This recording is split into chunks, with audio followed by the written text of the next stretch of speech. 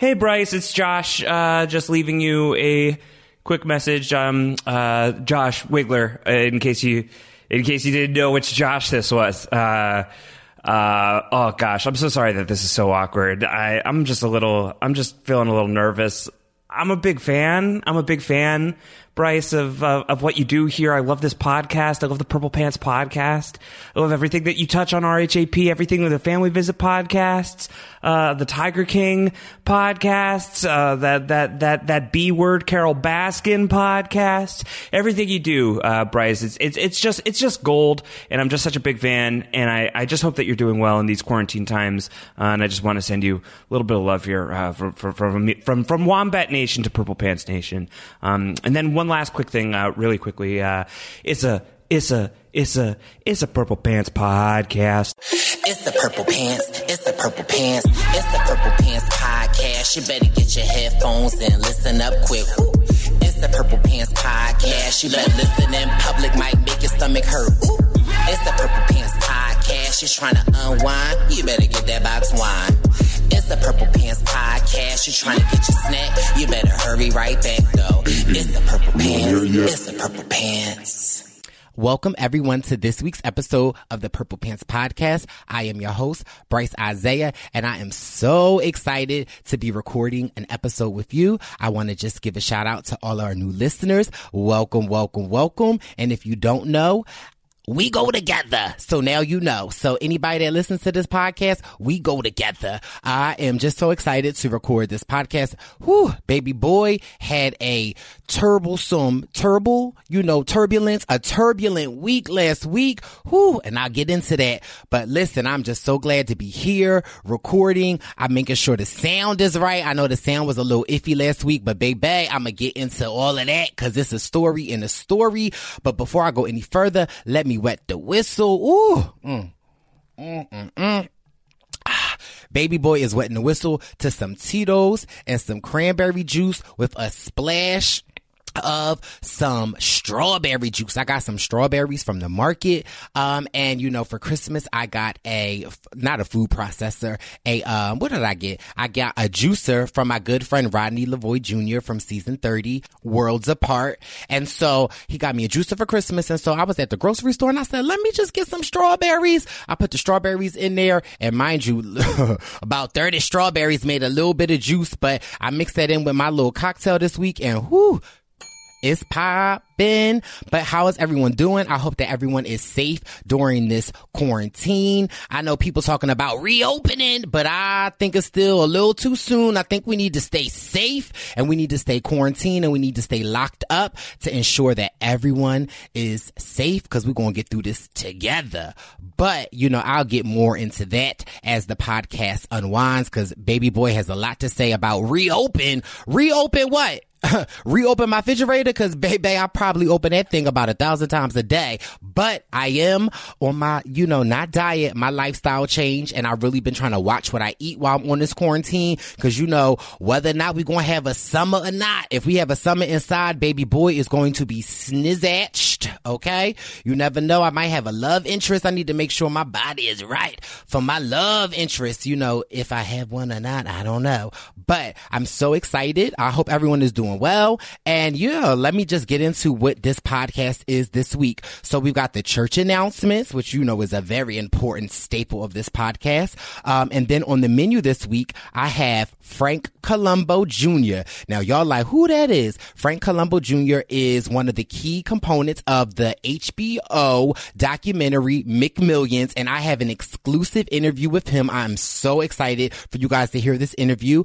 We've got our Survivor news with our baby boy Jack Atkins. I am covering Insecure, HBO show Insecure, produced and written by Issa Rae. I'm covering Real Housewives of New York.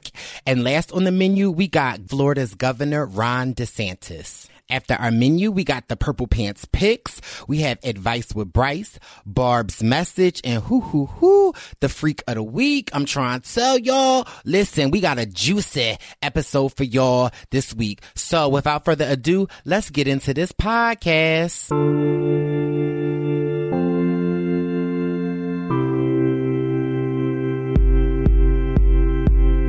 Welcome to church. welcome to church. It's a church announcement, so now, welcome to church.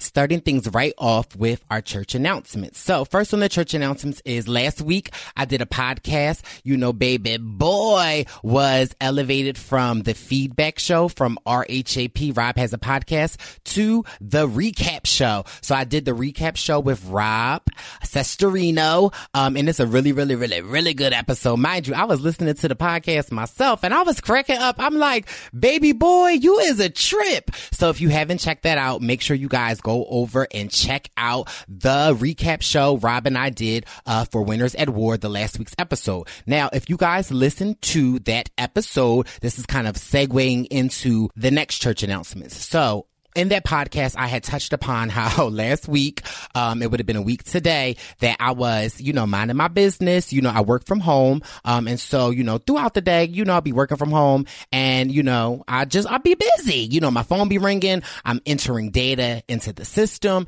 And I was like, you know what? Baby boy ain't take a shower today. So middle of the afternoon, I took a shower and I had put my work phone on my toilet. And, while I'm taking a shower, my phone went off and I, reached for my phone while I was in the shower. Instead of maybe turning the water off, getting out the shower and getting my phone, I reached for it. And the way my bathroom is set up, it could be dangerous. And so I went to grab for my cell phone and Chile, baby boy took a tumble in the shower and I ended up on the floor looking up at the ceiling. And, I don't know how bad I injured myself, but I am still sore to this day. And it really just had me thinking wow, I live alone. And, a lot of the times you hear of elderly people or older people that slip and fall in the shower. And the shower can be a dangerous thing. And so it just really kind of put a perspective on my life that although I am young, agile, but I do live alone and there's a lot of scary things that can happen to people, in their homes when they live by themselves. And with this quarantine, I feel like it exacerbates the situation of just being in the house all by themselves. And so it really just kind of put it on my heart to say make sure you guys are reaching out to your loved ones, your elderly people, and even people that that live alone. You just never know, freak accidents can happen. And, I'm thankful that, I just have some bruises, a very hurt pride and a sore back, but all things that can get better. But, you just never know with people living alone and this kind of scary time that we're in. So I just want to encourage my Purple Pants posse to just make sure you reach out to your people, your loved ones. Make sure while we are quarantined and locked down that we are checking in on everybody, before everything reopens and, everyone's in their house. Just make sure that we guys are reaching out to other people because baby, it could have been a scary situation. I could still be laying on that floor and nobody would come to check for me because I live by myself. Y'all would be like, where is next week's Purple Pants podcast? Where is Bryce? Listen, I'm laying on the floor of my bathroom naked with the water still running. Okay. Listen, that water bill expensive. So I just, it is a funny situation, but talking to a lot of my friends and, talking to my mom, Barb, when I had called my mom later that day and told her what happened, my mom was like, I'm getting Sunshine in the car and I'm coming to you now. I'm like, Mom, I'm fine. She's like, no, I'm coming to you. I'm like, I had to yell at her, no, you don't need to come. I'm fine. She's like, me and Sunshine was ready to come. Like, girl, if you don't sit your behind down, I don't need you coming over here, going out into this atmosphere, this COVID-19. But, it was a scary situation. I'm glad that I can look back on it and laugh, even though my side hurt when I laugh, but I'm just still glad that I can look back on it and laugh. But, just check on your loved ones, check on your friends, check on people that you haven't checked on in a long time. It really will make them feel good and, make sure that they're safe.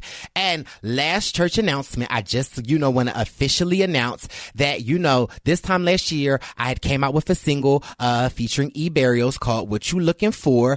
And you know what? Listen, we got new music coming out, baby. This time it's E-Burials featuring Bryce Isaiah, and we have got a new single coming out. It is called Setback. Now, baby, we wrote the song couple of months ago. And, you know, during that time, when we recorded that song, I was really kind of going through a very difficult time in my life. I found myself at a crossroad, and I really felt like I was taking a setback. But in reality, what a setback is really just a step back for a blessing. Okay. Some say it's a setback. I say it is a come up. And so I just thought, like, what the perfect time to release a song like this when we're all feeling like we all are in a setback. We set back in a house, okay? The world ain't reopened yet, but when it reopens, we are setting ourselves up for the biggest blessing. We're setting ourselves up for just in the right trajectory. So I'm so excited for this song. It's called Setback, and we're going to release it in a couple of weeks, but I just wanted to put that on the church announcements to let y'all know Baby Boy got some new music coming out that y'all can bop to. Oh, and that is going to conclude this week's church announcements. Now let's get into this menu. It's a menu, it's a menu. Meat and potatoes like we cooking up a great stew. It's a menu, it's a menu. Meat and potatoes like we cooking up a great stew.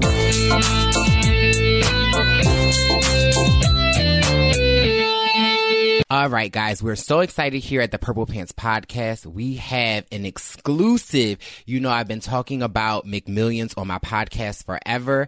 And, you know, long behold, it caught the eye of, in my opinion, the star of the show, Frank Colombo. And so I'm so excited to have Frank Colombo here with us today for a Purple Pants Podcast exclusive interview. Frank, are you there? Yes, I am. How are you doing? I am good. I can't complain. How about yourself? Well, we're hanging in there with this COVID virus. Well, we can complain, but no one's going to listen to us. So Definitely. So are you and Heather quarantined together with your son at home? Yes, with both of my sons. Yes, we are all quarantined. And how is that working out for you guys? Are you guys driving each other crazy, or it's, you know, good family time? No, we're always good. We're just sitting here working on cars, our side passion. So that leads me kind of to my first question. So what do you do for a living, Frank? Little of this, little of that. I've been in business, opening up different kinds of businesses over the past 35, 40 years. I keep myself busy, but right now we are doing something in the future which I cannot disclose. Oh. I have a disclosure agreement, but it will be something that everyone can follow us on. Right now we are doing drifting as a family. So like the Tokyo drifting, like when you drive the car and then you press the brakes and you like slide to the left? You got that right. That's what we do for fun right now. Wow. We've been doing. Yep. Well, my son has a YouTube channel that he created about 4 or 5 years ago called Smoky Drift.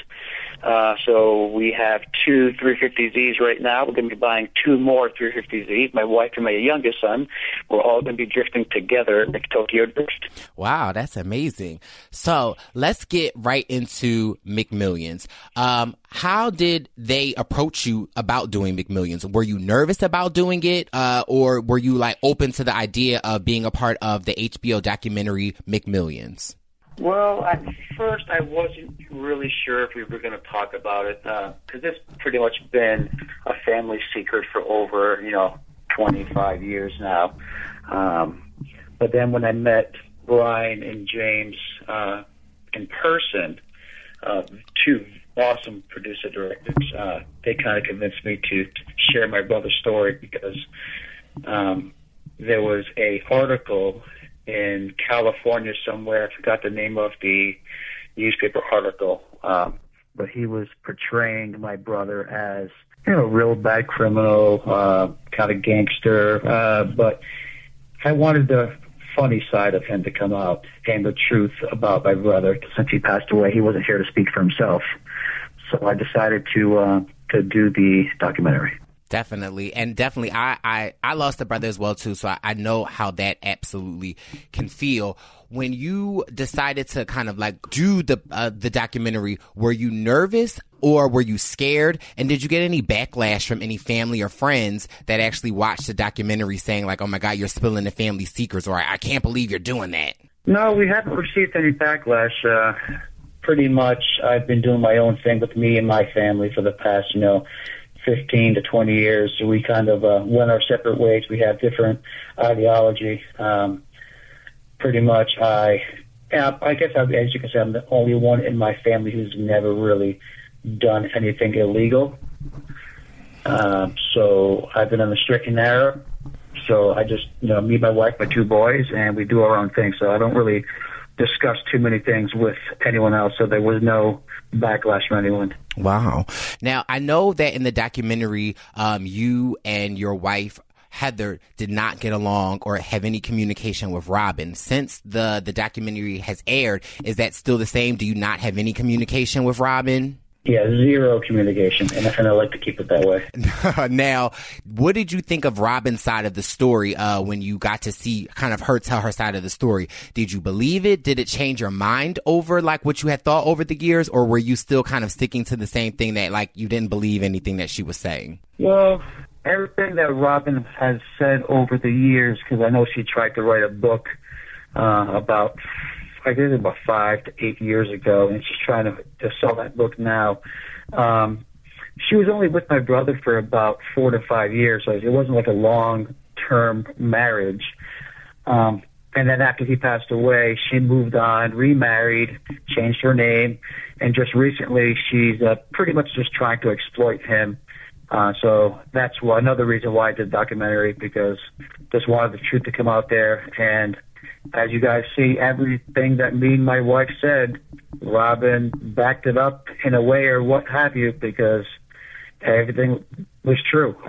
Everything that I said was 100% the facts about what her life was all about. So a little bit about me, Frank, is I'm a social worker. So another part of the documentary that really kind of touched me was your nephew, Francisco, right?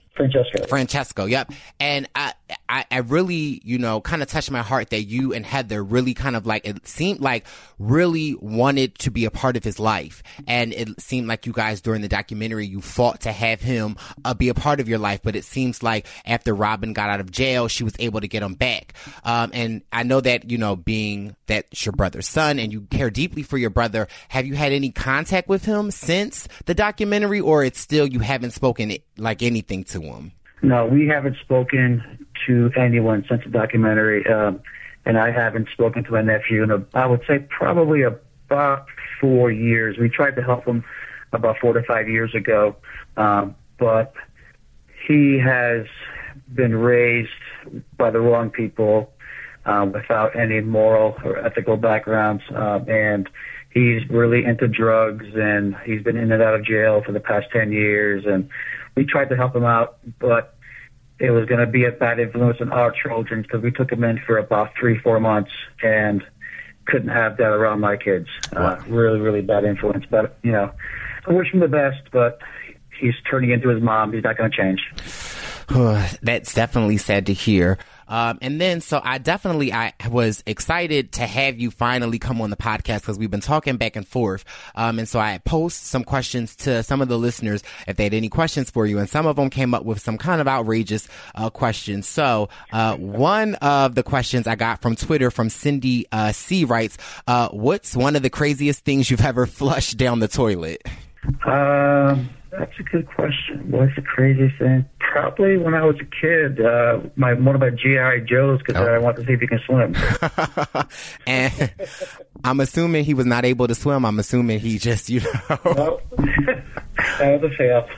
And then since the documentary has aired and you and Heather really stole the show, you guys were definitely my favorite people to watch on the show. And I would get upset, when there would be some episodes and we didn't have Frank or Heather. I'm like, where is my Frank and Heather? You guys, with your reaction, or even Heather, for me, kind of stole the show because she didn't say a lot, but I felt like her face said it all. And that's definitely how I am. My face can speak 1,000 words a minute and I don't even have to say anything. Have you gotten any strange requests from people in the community or like more notoriety when you go out to stores? Like, has anyone asked you for any strange requests since the documentary has aired? No, we've had a lot of people driving by our house and taking pictures of the house and taking pictures of our cars because apparently it's been going out there now. The crazy cars we had. We got like 14 cars at the house.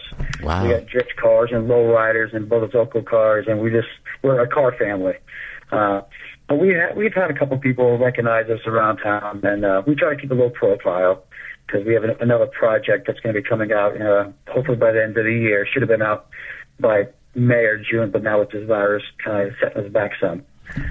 But we will have more exposure out there soon. Oh, that's exciting. Well, I can't say what it is. Well, I'm excited because, I definitely am a Frank Columbo fan. So listen, I definitely have to make sure I stay on top of that. Then I had another question from Brent Showerman on Twitter. He writes, is there anything that didn't make the documentary that you wish made the documentary? Yes, actually, we had an entire afternoon one day when the camera crew was at our house, and we took everyone drifting in our son's drift car.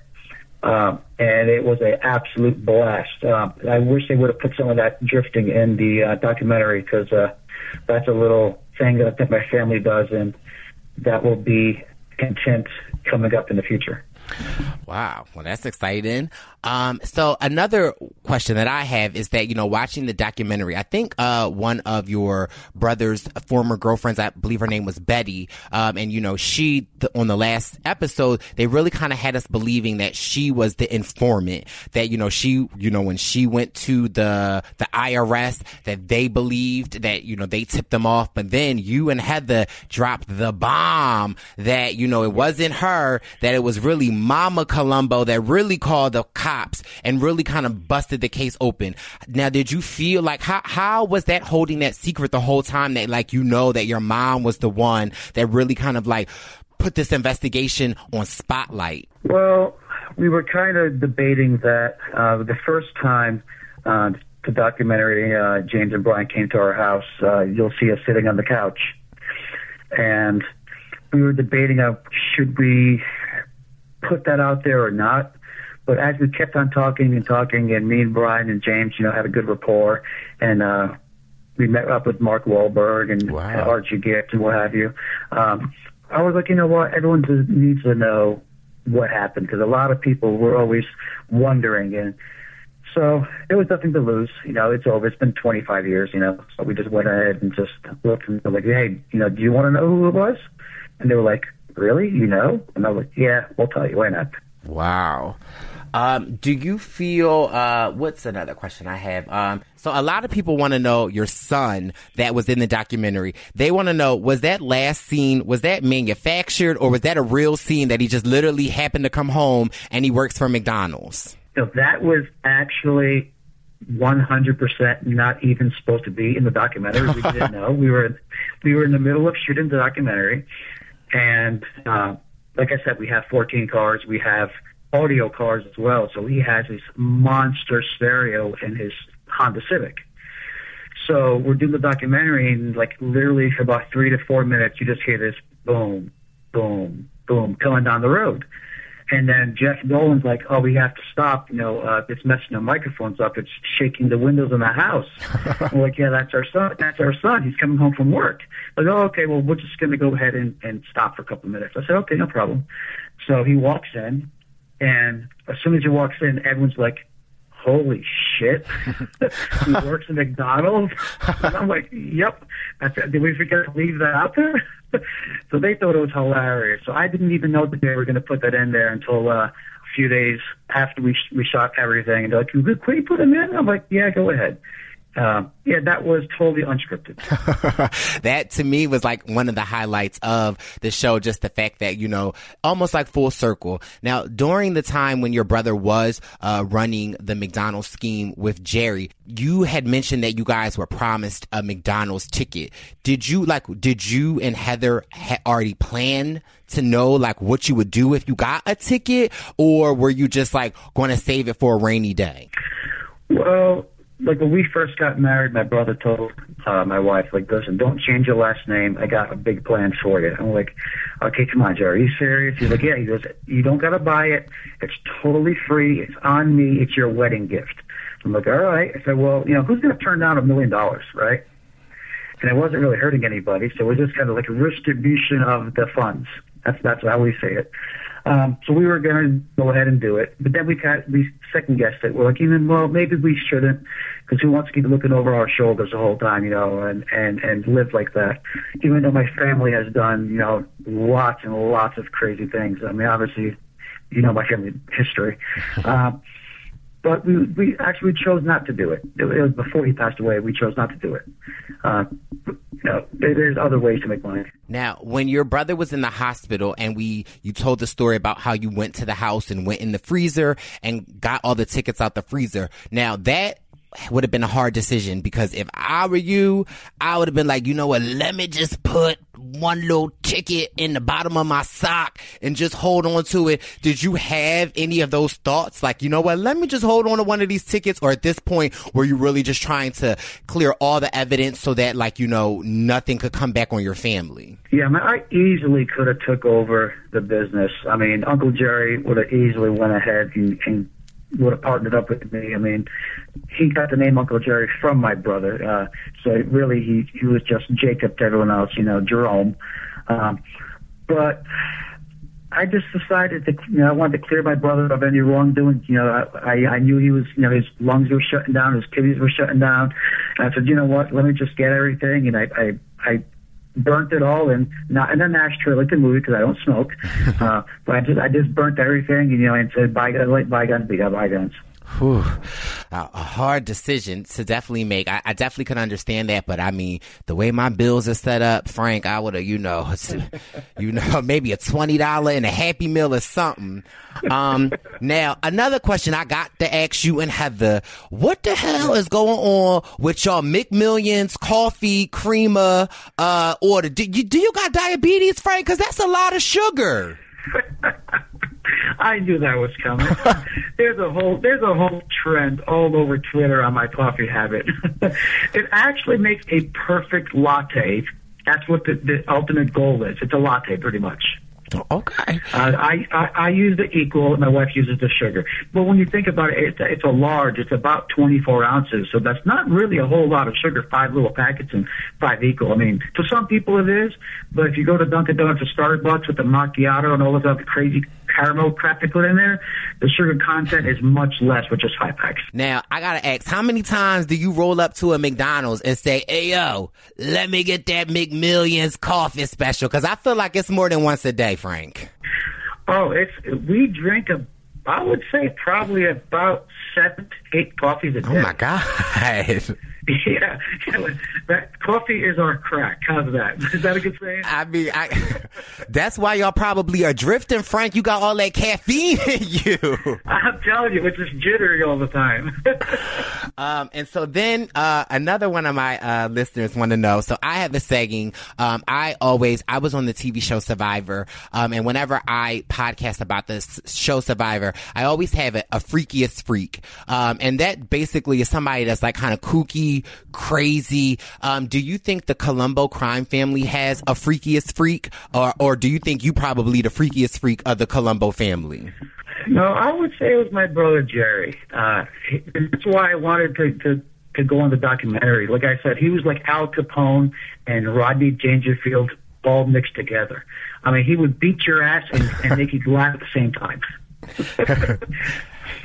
It's just like the Fuzzy Bunny, the church that he created back then. I mean, oh yeah, it's freaking hilarious. Now, what was the name of the church? Was it Fuzzy Bunny? The Church of Fuzzy Bunny. Now, let me ask you this: Did you get baptized? Did you get baptized at the Fuzzy Bunny?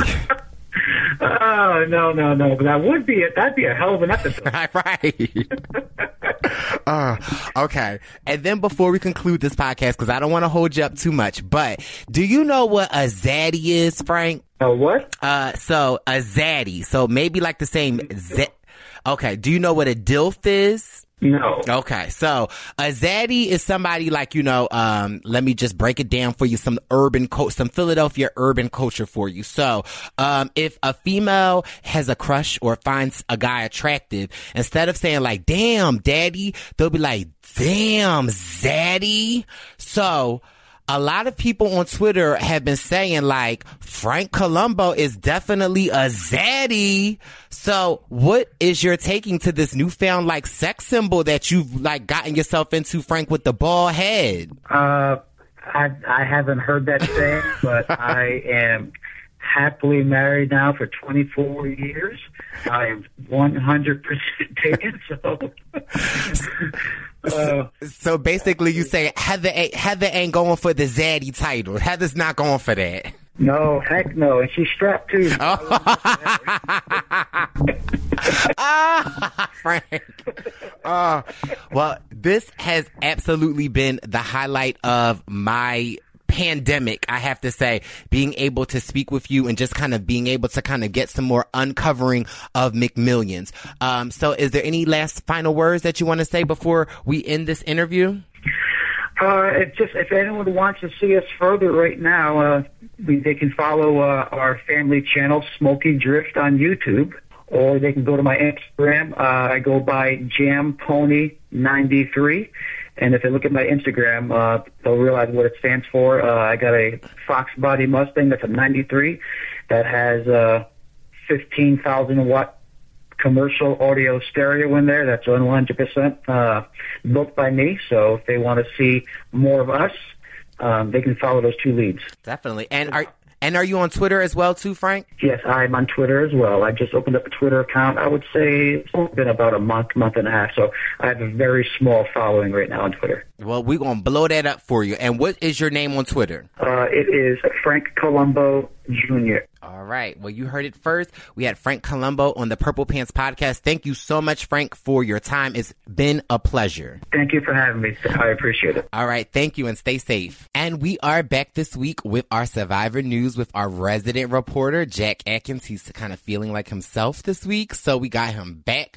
to report on Survivor News. What's poppin', baby boy? Bryce, what's going on? I'm sorry for my absence last week. I was feeling sick, but feeling better now for the most part, and excited to talk about this episode. Yes, I'm glad that you are back as well, too, although Missy was a definite treat. But, you know, it's nothing like having our resident reporter, Jack Atkins, from the University of Austin, stay at home. University of Austin? What? I mean, Chicago. I mean, you're going to University of Chicago, but, I mean, you're currently taking classes at the University of Austin at home. Houston, H-Town. No, I got you. I got H-Town, baby. Yeah, I bet you and Missy had a great conversation. Definitely good to bring her in. She always has some great takes, but I'm glad to be back. You said you bet, so that means you didn't listen to last week's episode? I listened. It was solid. The lie detector determines that was a lie. But let's get into this week's Survivor News. So what you got, baby boy? Well, I know you talked to the boy Robert this week to do the recap on the loved ones visit. So I'll keep that portion a little more brief unless you want to dive into it. But obviously this episode was dominated by a lot of the family visit, Bryce. And I know you love you a good family visit. So I do. What did you think of this one? I thought the family visit was like amazing. I always get emotional. Survivor knows how to pull on those heartstrings.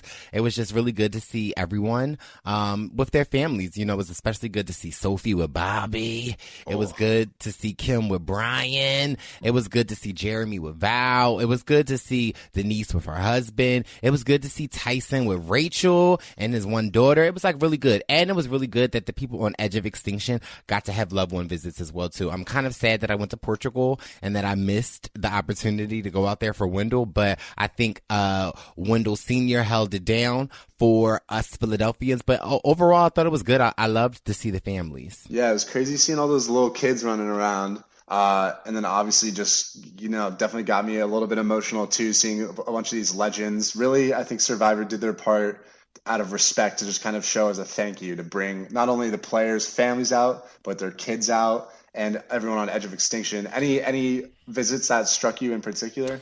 I thought a lot of the visits struck me particular that how many Survivor babies we have. Like how many people like had children like while they were like filming Survivor, or like when they first filmed Survivor they didn't have kids and now they have kids, or how many people met on Survivor and then had kids. It's like, there's a whole generation of Survivor babies. Yeah, it's crazy. And there's just so many, I guess toddler aged kids out there. And I guess that's kind of just a testament to, a lot of these players are the same age and the same phase of their life. And like Michelle said in one of her confessionals, this may have been a secret scene, but she was saying, she feels a little outcast being the only single one out there. I don't know why they didn't bring Wendell in to give her a visit.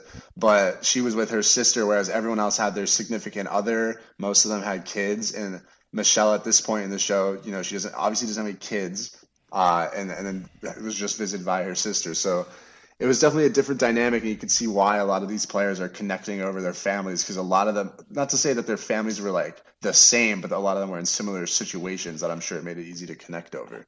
Definitely. But although Nick doesn't have kids, even though he has his fiance, neither does Sophie. But do you think, what were your thoughts on like a Survivor Junior? I believe at one point in time they did film like a Survivor Junior, but I don't think it ever made air. Really? I didn't, like a official Survivor thing? Or Maybe I'm just making this up because, you know, I fell earlier this week, so maybe my mind is somewhere else.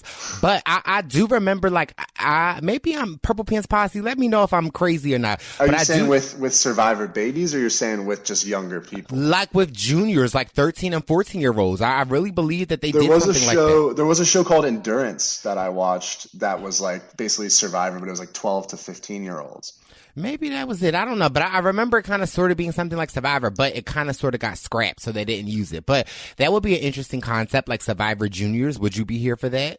I mean, growing up, that Endurance was my favorite show, and that was, I mean, as far as you're saying, that was almost like a Survivor Junior, and that was my favorite show. So I don't know if right now I'd be as here for it, but I'd be interested, maybe not, you know, like 14-year-olds, but maybe even people in my age group, getting some teenagers out there that are like 16 to 19. I think that could be an interesting element on the show. It reminds me of, you might be too young, but I feel like Nickelodeon used to have a show like called Slime, where like the kids would compete in like different challenges like Legend that. of the Hidden Temple? Yeah. That show was fire. Apparently they're remaking it, but in like for adults, and they're going to do it in like the Amazon rainforest or something. I feel like I heard about that. I don't know if that got held up because of quarantine, but I remember hearing about that. Oh, that sounds fun. But yeah, it was really good to see all the people with their loved ones and their families. I always just love to see a different side of people, especially like Tony, someone who is, you know, their character is someone's crazy and like neurotic, but to see him like, you know, with his baby cakes and his daughter, I love seeing stuff like that. Yeah, it was a great to see a different side of people, and also just a wonderful tribute for the players. Even like Adam too, I know that he gained a lot of closure from this experience, and just to get to see the different side of the players and have them have this amazing experience that they've definitely earned. It definitely made me, I almost had forgot that like on Adam's season that he won, that his mom was his loved one visit. Like I forgot about that. That one really touched me a lot. Like to know that like it's almost full circle for Adam to have his dad come after like, you know, Susie was out there, and you know, obviously. Well, Susie wasn't out there his season. It was his brother, but in his family visit, his brother had broken the bad news about his mother. So, but Adam in his original season and this season definitely feels like his mom is out there with him. So it's kind of like he's got the whole family out on the island now, which is definitely fantastic. Yeah, it's such a sad story regarding Adam and his mom. But I love the fact that the one thing that Adam outside of this game really inspires me a lot is that, like, you know, his hashtag live like Susie, and how he does not let the death of his mom like hold him back. And he actually uses it to allow him to propel forward and to live his life to the fullest like his mom would have wanted. I love that mantra so much. It just rings home to me so much. Yeah, totally. I mean, nothing but respect for Adam, and it was great to see him get his dad out there. And then, you know, moving forward in the episode, we get right into an immunity challenge. And can you believe, Bryce, Tony wins his first individual immunity ever? It was so crazy. I'm like, because mind you, Tony is like one of those players. Like, obviously, like we compared, like Tony is self-proclaimed lion. He's fast and sloppy. Yes. But when we like compare people to like Tony and Ben, who Ben was somebody who dominated the challenges, and it was like, you know, a lot of people say the reason why Ben won was because of so many, what was it, the challenges or the idols? The idols. But, you know, it just makes me respect Tony's gameplay so much more that, like, you know, he's won Cagayan without winning any challenges, without having any immunities. And to see him win a challenge was great. But I always loved it because, like, I'm all over the place. Was this the challenge? Wait, this was, this is where they had to stack the blocks. Yes. And it was so funny because I felt like I did this challenge because, again, like when we were in South Africa competing for the Night Lady Christian Academy, and, you know, your baby boy was in the Final Four. This was one of our Final Four challenges.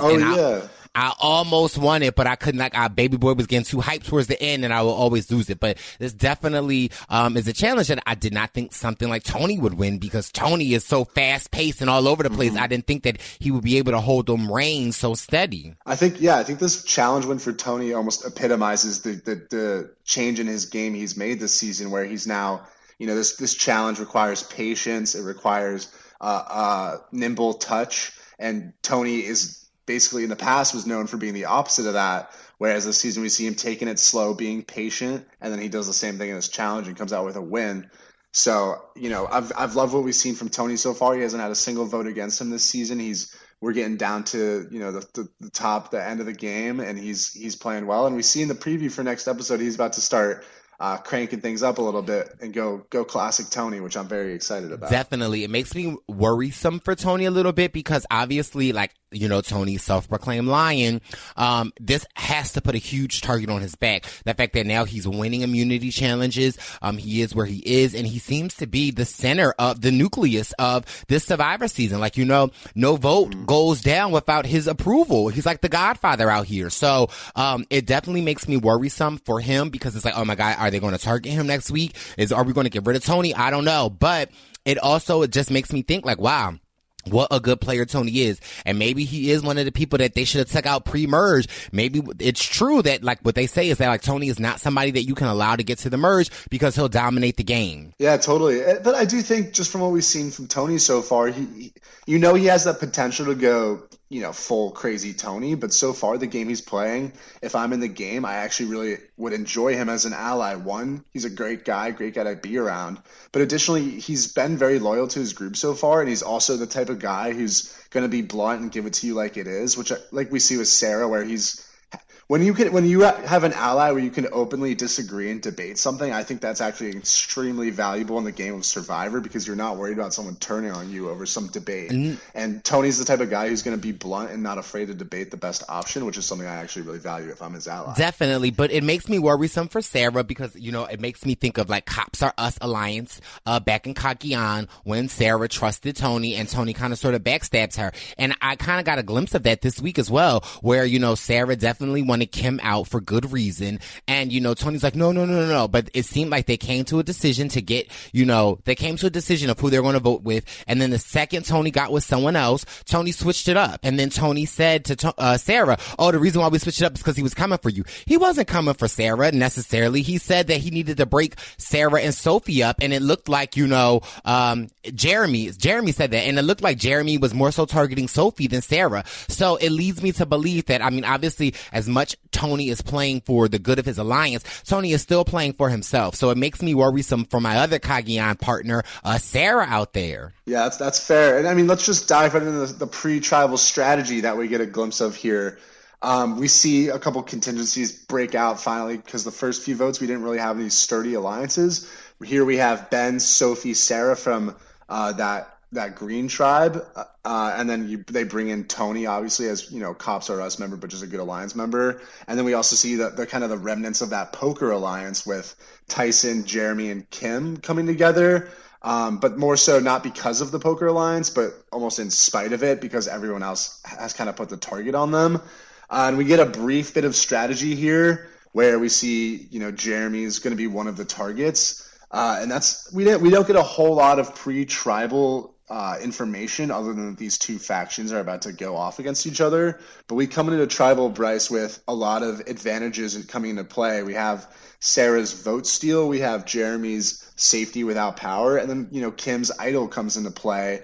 And I just kind of want to quickly touch upon each of these, the uses of each of these advantages in this tribal, and we can kind of get our thoughts. I'll kick it off. I think Sarah's vote steal play was pretty sound, but not too much to discuss there. But going to Jeremy's safety without power advantage, I've seen some lashback on him for abandoning his alliance. Nope. I'm going to shut that down right now, because I was about to say I'm not, that there should be no lashback. Absolutely, because we obviously saw that once Jeremy left tribal, they had to scramble, which signals to me that they were going to vote Jeremy out. So I ain't mad at Jeremy at all. If you think the heat is on you, I'm out. I'm ghost. See ya.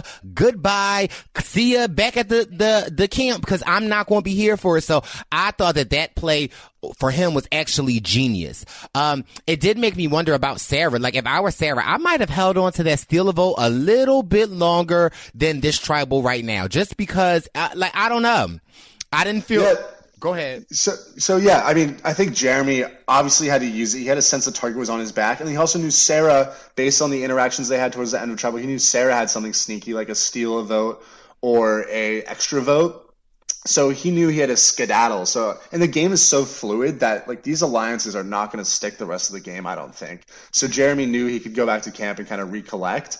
Sarah, with her steal a vote, you know, one of my policies with the extra vote or the steal a vote is that you really don't want to use it when there is, or I guess with an extra vote, it's a little different than a steal a vote. But for Sarah here, you know, at that point where Jeremy's gone, she's pretty sure her group has the numbers. So to me, sure, the steal a vote is a good way to solidify that. But like you said, it's kind of unnecessary because if you do have the numbers, then the steal a vote is kind of a waste. And if you don't have the numbers, then I don't know if the steal vote is really going to change anything. Definitely. Then here is something that I discussed with Rob, but I don't think we got into too much detail about it.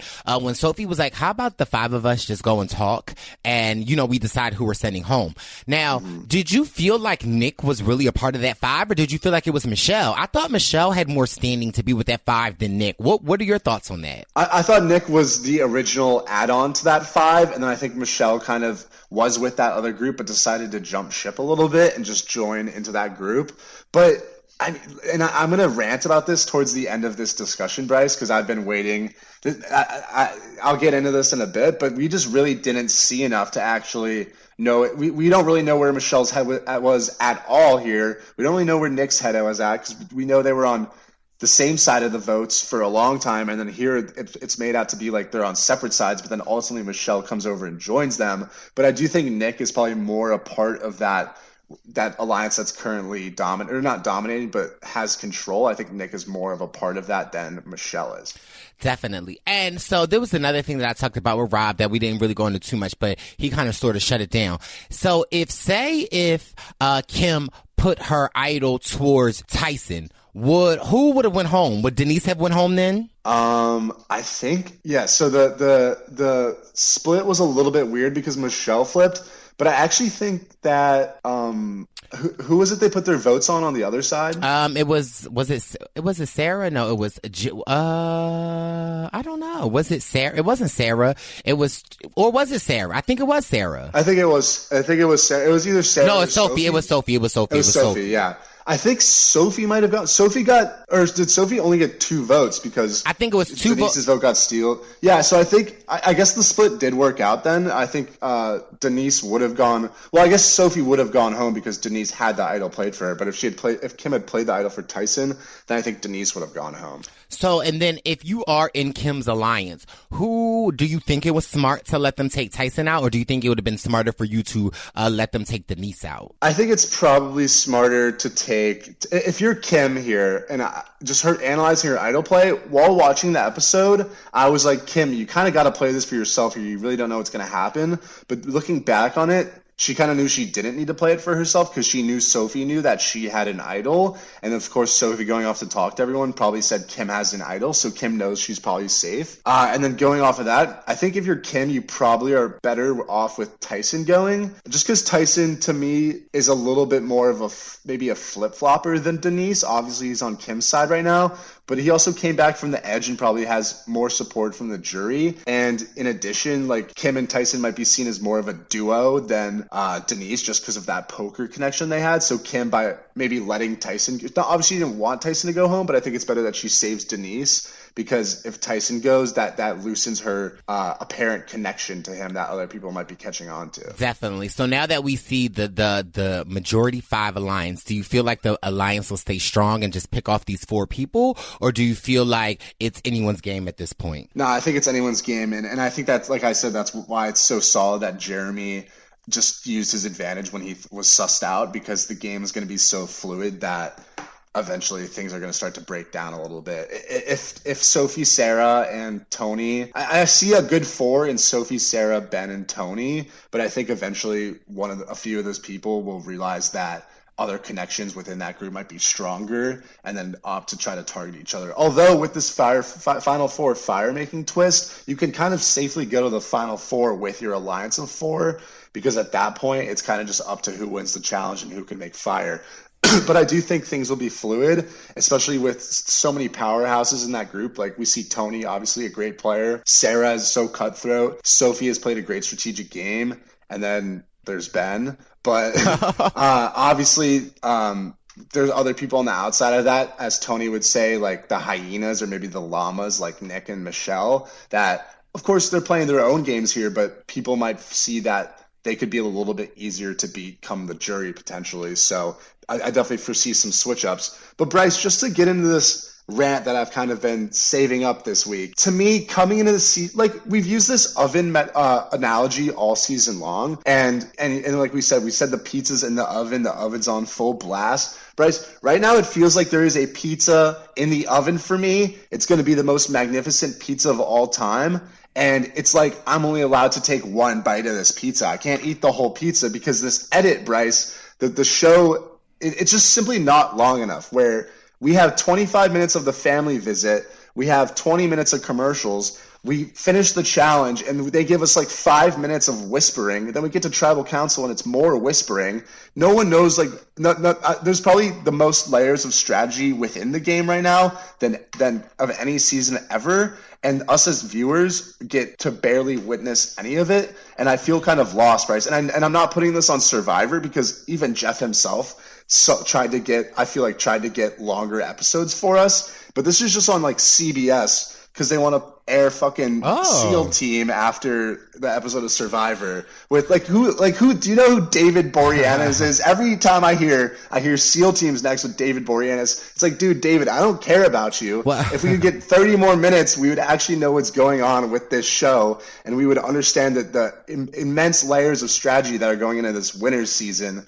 And it's just like, not only if you say each episode was 2 hours, not only would people still watch, because obviously there's not much else going on, but the added layers of strategy and social game and character growth, I think would have people even more invested and probably raise your numbers. Just as a comparison, sorry to go on for so long, but the first episode, the premiere, was 2 hours, and I felt like that was the best episode of the season edit-wise, and maybe one of the best of all time, because there was just so much going on, and we got to see into every layer of what's going on in the tribe. And now it's just like, I'm sitting here watching people whisper, and I don't know what's going to happen, and nothing's being explained. Well, I mean, true, but mind you, SEAL Team is actually not a bad show, just saying. My bad. But I also feel like an hour later. I like the fact that we don't know. And sometimes in life, there are a lot of things that we don't know. So sometimes I like it when it's a mystery. The one thing that pisses me off the most in Survivor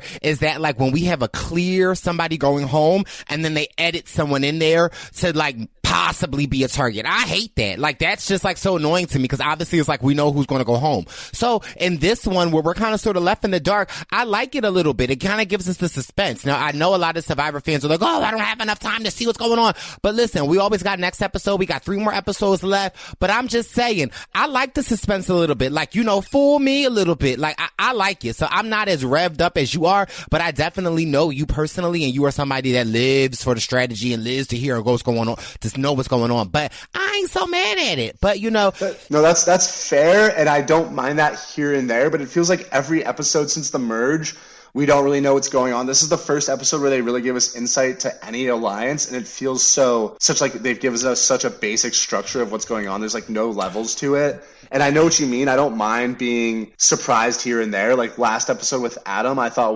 the edit was similar in that it was very convoluted going in with everyone running around for like 10 minutes. And then we have this epic tribal where Adam tries to get this fleur-de-lis, and I thought that was fun. But then it feels like it's happening again and again. And I know the finale is going to be 3 hours, and I know the penultimate episode is going to be 2 hours. Oh. So I'm really hoping those are the episodes where they could kind of tie everything together and tell us the story that needs to be told. But it just feels like there's something missing for me right now. Well, I mean, what they say, less is more. It keeps them coming back. But the real question is, will you be back next week to break down next week's episode with us? Of course. Knock on wood, I don't get sick again. Because, dude, right now I'm having like an allergic reaction to the medicine I was taking. So I'm like covered in hives, but now I'm on other medicine to fix that. Oh. So it's been a time for baby boy. But knock on wood, I'll be ready to go next week. Or I guess by the time this drops, the episode will be like tomorrow. But I'll be here on the next episode, ready to break it all down. And I'm hoping we get to see a little more to talk about. Well, but fingers crossed we I'm will. excited. But yeah, you need a nice little oatmeal bath, Jack, to help clear up them hives. But yes, but we'll got you covered, and we will be back next week with Survivor News with our baby boy, Jack Atkins. Of course. Thank you for having me, Bryce. Keeping the menu rolling, we are on to Insecure. This is season 4, episode 2. So like I was explaining to you guys before last week, Insecure, it follows the main character Issa, who is like a quirky young girl, just basically trying to figure out her way. And it's really about all of her friends. And so we know we have her best friend named Molly, who is a lawyer, who is very like, bougetto, is like I like to say. She is very bougie, she ghetto, but she is like a loads of fun. And so we know that Issa has been working on this block party, that she's really been trying to put together. Issa is kind of like at a pivotal point in her life where she left a job that she was at forever, like her job security. She kind of like, broke up with her ex-boyfriend of 5 years, Lawrence, which took a very much so toll on her. Season 2 and 3 kind of break that down for you. So you guys need to catch up. Go ahead and catch up because Insecure is such a great show. But so in this episode, we see Issa still moving forward with her block party. Now, we know that she is working with this young lady named Condola. Condola is a new friend of Issa. She met Condola at her friend Tiffany's baby shower. Now, the tea on Condola is at the baby shower last season, Condola met Lawrence, which is, Issa's ex-boyfriend of 5 years. They have been dating. So Issa finds out that Condola has been dating Lawrence, and it's like, awkward. Can you imagine? I couldn't imagine somebody I'm dating for 5 years and I meet some girl and she started to talk with him. Those is fighting words. I'm ready to fight. But, Issa really wants this block party to work, and she knows that Condola is a key component. Condola has all the connections. Condola knows how to do these type of things. So Issa is putting her big girl panties on, and she really is like, putting it to the side and saying like, we can work together. So they're really kind of like making this friendship. They're really kind of like, moving forward. And even like as the friendship kind of like blossoms, they go this episode to look at some event spaces for the block party. And while they're at this one location that Issa loves, Condola really loves it. And so as they're like wrapping it up, they just make a small talk like, what you doing this weekend, girl? Like, what's up? And Condola's like, well, I'm actually going away to, I forget where she's saying, but it's somewhere like that's like couple bound, like, a cabin log retreat somewhere. And Issa's like, where you going? Who you going? Ooh. And then Issa kind of sort of remembers like, ooh, she must be going there with Lawrence. So they really have this breakthrough moment where Issa is like, listen, I know you're dating Lawrence. I don't want it to be awkward. Like, why should things be awkward over somebody that eats mayonnaise with their french fries? And so they really have a good laugh about that, and they're able to kind of like laugh through this awkward situation. And so we know that Issa's best friend is Molly, and we know that from the first episode, it really sets us up that Issa and Molly have a falling out. And so we see that Issa's getting close to Condola. So Condola is out like on a date with Lawrence, and basically Lawrence orders french fries that asks for mayonnaise, and Condola like laughs at it, and like he's like, what's funny?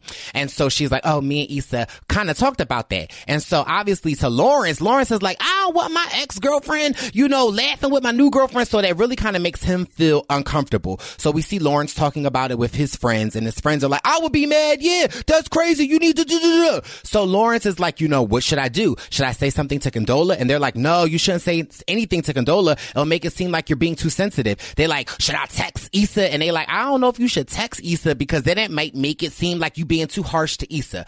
But later in the episode, we see that Lawrence texts Issa and they meet up, and Lawrence is like, hey, listen, I really don't want you talking about me to my new girlfriend. And Issa's like, we weren't really talking about you, but he really kind of sort of gets that understanding. Now, back to Molly. Molly is dating this new guy named Andrew, who is not really Molly's type. He is Asian, and Molly has historically been dating African-American guys. But Molly really, really, really, really, really likes Andrew. And listen, I said it last time, I say it again, Andrew is cute. So Molly needs to stop tripping. But Molly's issue with Andrew is that like, they're always like going out. They're always like, having a good time. They have good sex, but she doesn't seem like Andrew is letting her in. And so that's really like an issue for her. So it is Halloween. And so they all are at Tiffany's house. And, you know, Issa's there. And basically Molly kind of brings up sort of like the issues that she's having with Andrew. And so Molly didn't even tell Issa that her and Andrew had sex. And so again, we keep seeing these pivotal points in Molly and Issa's relationship. Like, well, if that's your best friend, Issa should have been the first person that you told that you gave the goodies up to Andrew. But as Issa learns more about it, Issa is like, girl, are you sure you're not making a mountain out of a anthill, or how it go, a mountain out of a mole or something? But, you know, she's basically saying like, are you sure you're not making like a situation up out of nothing? Like, you know, if the sex is good, you guys have fun together, what more is it? But obviously we see that Molly, like, she just don't want good sex. I mean, child, you know, if we opening the world back up, you know, who don't want good sex? But she wants more than that. Like, you know, Molly wants a real relationship. And so Issa again kind of sort of minimizes her issues with Andrew. And that kind of like, again, we see them breaking apart even more. So Issa is at a dinner, not a dinner, but like a work meeting with Condola. And they're finishing up figuring out who they're going to get to be the headliner for the block party that Issa's having. And so Molly comes. Obviously, like, Issa was like, well, listen, I can do my work date with Condola and then Molly can come and we can have dinner. Me and Molly can have dinner and catch up. And so obviously Molly is really kind of like wanting to share with Issa more about this connection with Andrew, that, or lack of connection that she's not having with Andrew. So Molly gets there and Molly sees Condola there. Now Molly is like any good best friend. If I'm Molly and I see my friend, you know, out to lunch with this girl who is dating my friend's ex-boyfriend, I ain't gonna like her. So Molly ain't really too happy to see Condola. But although Condola is cool and like, you know, it is a mature of Issa to like want to be friends with Condola, but baby, I don't know if I could do it. So Molly is like, hi, how you doing? And so, you know, Condola's like, oh, you guys are going to have dinner. Like, I'll go. And Issa's like, no, stay. But, you know, it's kind of awkward because Molly is really like, girl, you could go. But anyway, Condola basically stays and they kind of have, you know, a lunch or a dinner, and you can just see the awkwardness in this relationship. Now, Molly goes on to set up a date with Andrew, and Andrew's like, ooh, I got Summer Walker concert tickets, we should go. And Molly's like, no, I think we should stay in. I really want to kind of like, you know, talk. And so he comes over, she cooks for him, and, you know, Molly's like talking about her family, her life, and she really kind of starts to dig deep a little bit into Andrew's life. And Andrew is very, very, very, very like standoffish. And so it really kind of puts Molly in a weird way. And so they kind of get into a fight and Andrew leaves. Now, every Sunday, Issa and Molly have been doing a like soulful Sunday where they really like get together, they do yoga, and like a self-care Sunday, which I love. I'm here for it. Anybody that follows the Purple Pants Instagram, y'all know I'm always trying to promote Self-Care Sunday. So at their Self-Care Sunday, they go for a hike, and at the hike, Issa is really kind of like unpacking, you know, ooh, I got Schoolboy Q to be the headliner, and Molly kind of tells Issa that she got into a fight with Andrew. While they are on their hike, Andrew calls Molly and basically says like, hey, I'm sorry for not wanting to open up. I just have a really hard time with opening up with people, and I feel like, you know, you deserve better, and I really want to like work on it. And so that's like a really good thing for Molly. Like, yes, come on, Molly, get Andrew back. So after she hangs up, Issa's like, who was that? And Molly's like, oh, it's a work thing. Again, another pivotal point in Molly and Issa's relationship where we see that something that, you know, you would want to tell your best friend, you don't tell your best friend. And so we really kind of see the breakdown of Molly and Issa. So I don't really like it because, you know, I'm one for friends always staying together and rooting out for each other. But it's just so interesting to see like the unwinding of their friendship. And so that's really like the recap of the episode. A lot of other little funny stuff happens during the episode, but listen, that's up to y'all Purple Pants Posse to get into Insecure, watch the episode, get caught up on the past seasons, because it's really, really, really, really, really a great show. I love it. Comes on Sunday nights at 10 o'clock on HBO. Now, let's get into the Housewives of New York. Now, last recap I gave you, I kind of was in the middle of episode 2, and then, you know, episode 3 came around. So I just want to break down what's been going on with the Housewives. So we know So Ramona invited all of the girls to the Hamptons, to her Hamptons house. And just a recap of the girls, there is Ramona, there is Sonia, there is Luann, there's Dorinda, there's Tinsley, and Tinsley's new friend Leah. So we know that Ramona put Luann in the basement. It seems to be a common thread throughout all of the seasons that, the Housewives, anybody that watched the Housewives, we know the girls always fight over rooms. Whenever they go on a vacation, with no matter what season, no matter Beverly Hills, Atlanta, Potomac, they always want the best room. But, the Countess really feels like she always gets the worst stint of the rooms. So Ramona thinking she doing something good for Luann and puts her in the basement. Now, mind you, the basement is a finished basement. It's nice, child. It's bigger than my whole apartment. But Luann is not happy with it. And we see Luann picking at the TV. It's cold. So nevertheless, they go out to dinner that night. And when they go out to dinner, child, Ramona is Miss Popular. Okay. Hey. Oh, I know everybody here. I know the waiter. Hey, Bob. Hey, Christy. Hey, Joan. Like, she's speaking to everybody. And the girls are over it. They're even at dinner and the phone rings and Ramona picks up and Dorinda is like, are you here with us? Like, be here with us. And so, they all over Ramona. But anybody that watches Housewives of New York, y'all know Ramona always on turtle time. So the next day comes and it's the next morning and they are going to a winery and everyone's there but Luann. And so Dorinda lets us know that Luann did not sleep well in the basement. She had a crook in her neck. And so Luann is going to her chiropractor to get adjusted and then she's going to meet up with them. So they get to the winery and it's a cute little winery and Luann texts Ramona saying unfortunately, I'm not feeling that good. I'm going to go home and I'll meet up with you later. And so Ramona's like, oh, I'm mad that Luann's not coming with us. Now, mind you, the new girl, Leah, who I like, she's younger. I really feel like New York needs a lot of younger blood because a lot of the women in the Housewives of New Jersey, they're not New Jersey, of New York, they're over 50. So Leah is in her 30s. She cute. And Leah is like, well, obviously, if Luann just got off her probation, she has alcohol addiction. Why the hell would she want to come to a winery? But these girls are so self-absorbed, they don't even really get to see that. So, but they had a really good moment at the winery where Ramona has a game for all of the girls to kind of get to know each other and kind of the whole point of them coming to Ramona's house is, a sister retreat for them to get to know each other better. So Ramona starts this game where she wants everyone to say something that's vulnerable about themselves. And so Ramona starts it off. Of course, Ramona has to be the center of attention. Ramona starts it off and basically says that she's at a point in her life where, she got a divorce from Mario. She's single. Her daughter is, I think she graduated college or is in college and she really feels alone in her life. And, she shares with us that she lost her mother about 5 years ago and that she was driving back from the Hamptons and she really had an epiphany where she's all alone. And she's at a point in her life where she doesn't really know what the next chapter would be. And that's kind of scary for her. And of course, as much as I want to hate Ramona, I definitely can relate to that. Being in a new phase in your life and you don't really know what is to come. And to be without your mom. So I definitely can relate to that. Leah, on the other hand, kind of shares with us about how when she was younger, she, dibbled and dabbled in drug and alcohol and that she had to go to a rehab when she was 17. And when she got out of the rehab, her parents were like, we got younger siblings in the house. We can't have you be a bad influence around them. So when Leah got out of the rehab, she shares with them that her mom and dad was like, you can't come home. And they basically took her to a halfway house run by nuns. And that's where kind of Leah spent the next couple of months. And I was like, ooh, wow. Leah been through some things. And then Dorinda kind of shares that, Dorinda was married, to a very affluent man. He died. She had a daughter. And now she's dating this new guy, John. Now, John is a mess. He owns a cleaning business and John and Dorinda like to drink. Okay. But Dorinda has a very set schedule with John.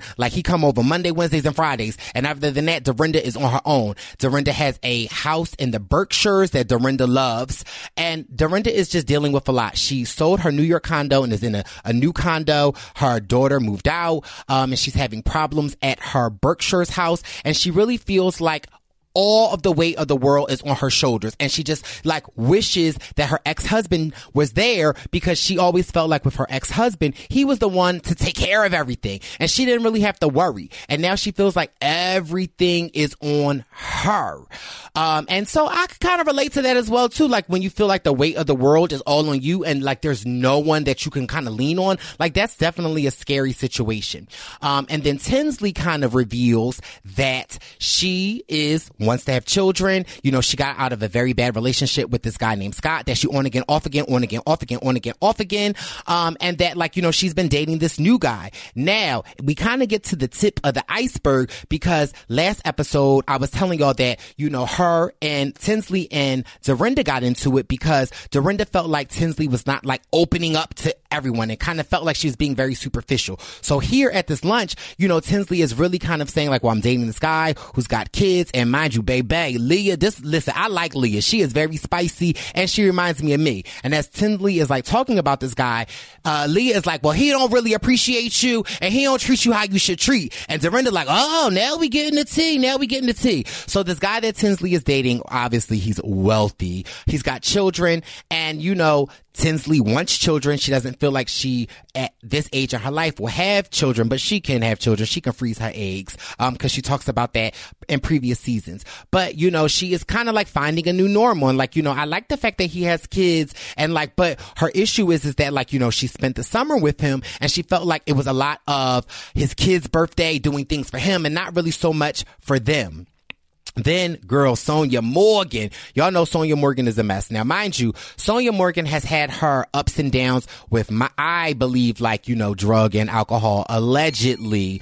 But, you know, a lot of times when I see Sonia, I feel like she on pills or something. But Sonia been drinking, and we know when Sonia drinks, she gets messy. So she's like, they're starting to drink at the winery, and Sonia basically starts talking about a number of different things. Like, she's talking about her kid going away to college. She had to downsize. Anybody that knows Sonia, she used to have this like townhouse that was cute but very outdated. She had to sell that because, you know, times got hard. Then all of a sudden she starts talking about, you know, every now and then a penis comes in. Well, child, where the penis coming in? But Sonia just drunk and talking in circles. So they're leaving the winery, and Ramona's like, oh, you know, tonight I have a cocktail party at my friend's house, and I really want to leave out of here early to go to the house to help set up. So all the girls are like, well, we can leave together. And Ramona's like, no, you guys go back to my house, and then I'm going to go help my friend set up. So after everything happens, the girls are back at Ramona's house. Ramona's there, and Ramona tells Dorinda that, well, I didn't really go to the friend's house. I went on a date. Now, if anybody knows the Housewives and been watching the Housewives, Ramona always got a date. She always leave an event early to go on a date. Listen, I'm trying to get somebody to text me back. I'm trying to get somebody to be my quarantine bae. How the hell Ramona in her 60s getting more action than me? So Luann comes back, and you know, Luann is back from the chiropractor. She's feeling better, and the ladies are all getting ready to go. Now Luann got on this like floral dress and these white boots. Luann, where you going? Now mind you, you know me, I love me some Countess, and you know, money can't buy you class, but girl, money should be able to buy you some style. I wasn't really feeling Luann's get up for this party that they're going to. They're going to this very affluent guy's like $39.9999999 $9 million house. And so they are going to his house. They get there, and you know, Ramona is acting very grandeur, like, you know, oh, these are my friends. And mind you, let me also tell y'all, Sonia been drinking the whole time from the winery to when she was getting ready, and Sonia is Litchiani at this party. Sonia is like embarrassing lit. Now mind you, I done had a couple of them days. Okay, a lot of the times, even the story of like how Baby Boy came about last summer when I was out with Wendell and Julia Carter, when Julia Carter came to Philly, baby, I was like this type of drunk that Sonia was drunk. But so they are at this millionaire's house, and mind you, I think it's so funny that when they get to the house, Luann, or I think Tinsley, mentioned that like the house is for sale. Now mind you, I'm gonna get back to that point in a second. So they get to this party, Sonia acting a mess. Ramona then switched up. She not acting like her normal self. She's acting very like, you know, she don't really know who these girls are. And listen, what I love about Leah's commentary is so funny. Leah is like, this party is dry. This ain't nothing but old white men, and they all dry. So the party is whack, but they got alcohol, so the girls is drinking. And so the owner of the house comes and he takes the girls for a tour of the house. Now, Dorinda was married to a guy, that was from, I think he was British. So she's like, a lot of the American ways I don't get. She like, I think it's tacky if you have a cocktail party at your house and you take a tour of the house. She's like, I just think it's tacky. Now, mind you, like I said, the house is for sale. Now, I can guarantee you guys that the reason why they had this dinner party at this house is because they really wanted the Real Housewives of New York there so that they could take a tour of this house so that people could see this house. Because first of all, it's $39.9999999 million. Not a lot of people got that money like that. And I'm sure they really just wanted this house featured on The Real Housewives of New York so that it could open up to the buyer. So people could be like, ooh, this house is beautiful. So anyway, long story short, they are just in this house. Sonya acting a mess. Okay, Sonya get into an argument with mind you, Sonya is just acting a mess. I'm just like, child, if this is really how I am, somebody need to slap me. But Sonya just acting drunk. And so they meet up with another friend of the show, and she calls Sonya. She says Sonya's marriage when Sonya was married to her ex-husband, Mr. Morgan. She's like, you were just an accessory. And Sonya's like, don't you call me an accessory? How dare you?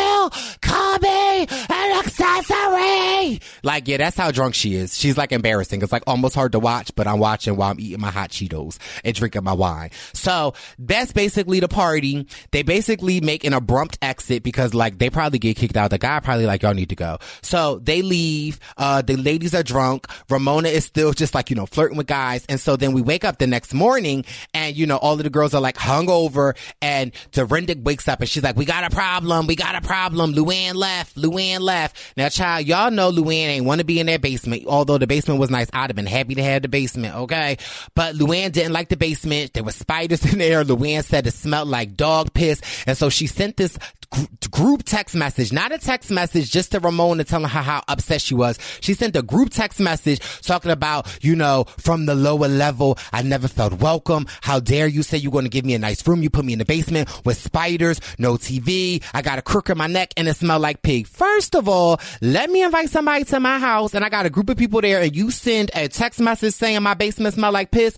Luann, listen, don't be all uncool, okay? Money can't buy you class. Listen. So Ramona sends her a voice message, Luann, I'm so sorry. And again, anybody that watches The Real Housewives of New York, y'all know Ramona is so inappropriate, always selfish, but Ramona always apologizes. She'll apologize and don't even mean apologize. So she calls Luann.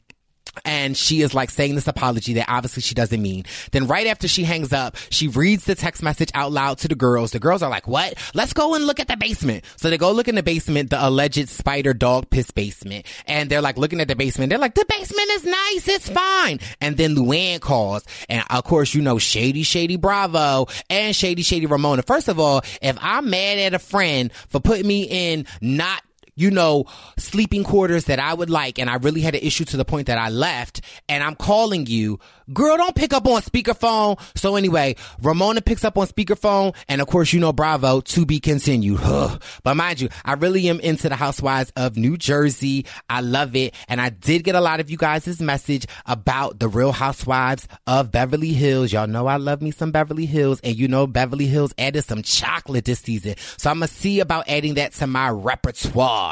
Now, let's keep this menu rolling because I got a lot to say about the next topic. Now, listen here, Florida Governor Ron DeSantis. Now, I don't know if you guys know, but last Friday, he gave a press conference basically saying that he is giving the green light for some beaches and parks to reopen if it can be done safely after, they closed it for the coronavirus. Now, I don't know if y'all remember Florida. Remember when the spring breakers were there, when the coronavirus was spreading, and that us in the U.S., we really got the information that it was spreading. And, all the spring breakers was down in Florida. They didn't close the beaches then. They closed the beaches 2 weeks after. Okay. So 2 weeks after, they was too late to close it. Now we in the middle of this pandemic and we got Governor Ron DeSantis talking about he wants to reopen the beaches. Reopen what? Like, do you see what's going on in Italy? Do you see what's going on in New York? And you talking about opening the beaches?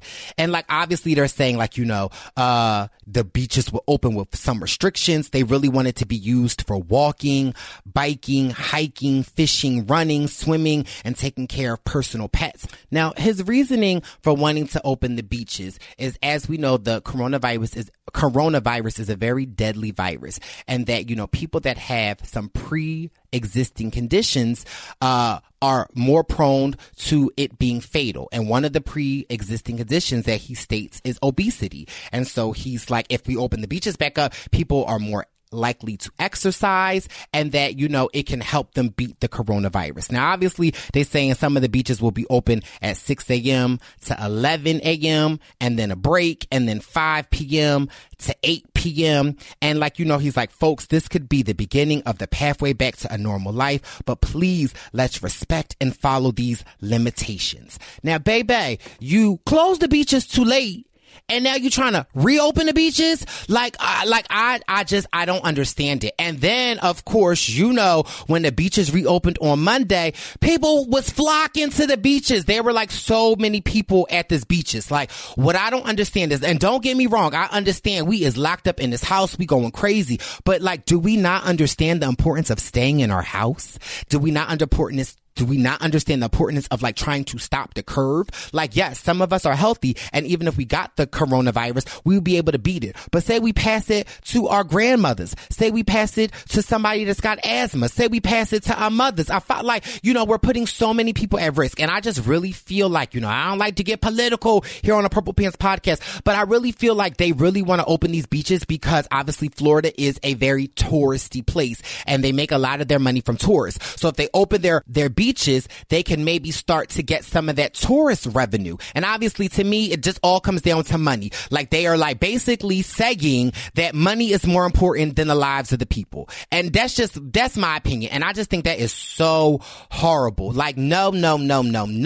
Close these beaches. Like, do you not understand that this is going to like spike the virus and prolong everyone else's lockdown because you opening the beaches? And now that if the virus starts to spread again, then then more people could die. Now, let me also just read some facts to the Purple Pants posse. Now, the same Friday that Governor Ronald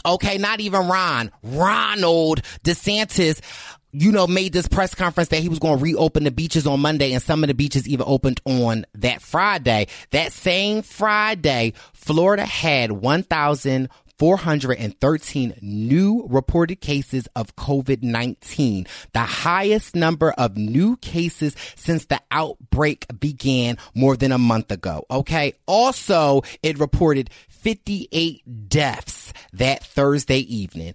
And Ronald is talking about opening the beaches. Like, come on, Ronald, get it together. Like, care about your people. Like, I think it's despicable, and I don't approve of I do not approve of it here at the Purple Pants Posse. Yes, we want to get out. Yes, we are getting tired of being in the house, but this ain't the way to do it. And like, what message does that say? Like, you as the governor saying this, like, it's basically telling people like, okay, it's over. It ain't really a real thing. We could just go back to our normal lives. Like, no, like, I feel like this will ultimately be like more hurtful and possibly deadly. Like, I'm not here for it. So any of my Purple Pants Posses that is in Florida, please stay inside. Please try to keep the restriction of social distance, because this thing is real. And it's like, unfortunately, it's not real until people, like, it hits home. And I've got a friend that lives in New York who works in the healthcare field. And the stories that, first of all, I'm worried for him. But the stories that he tells me, like, they have me shooketh. Ugh. But Purple Pants Posse, I just want y'all to stay safe. Ronald, get it together. Okay? Whew. All right, y'all. That's going to conclude this week's menu. It's a Purple Pants pick. It's a Purple Pants pick. If you hurry up quick, it's a Purple Pants pick. Yeah.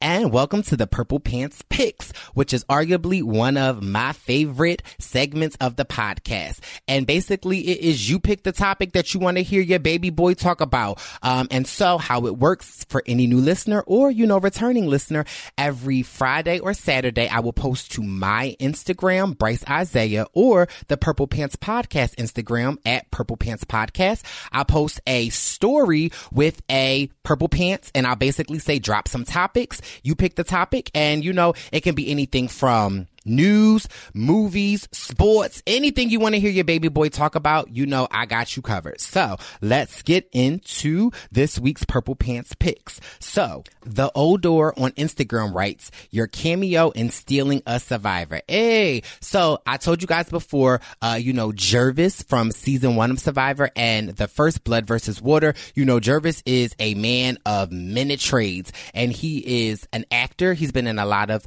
movies, and this summer he actually filmed a movie called Stealing a Survivor, which is a great movie. It is about Jervis, who plays himself a survivor, and he is down on his luck, and he really is trying to figure out a way that he can get back into the mainstream media.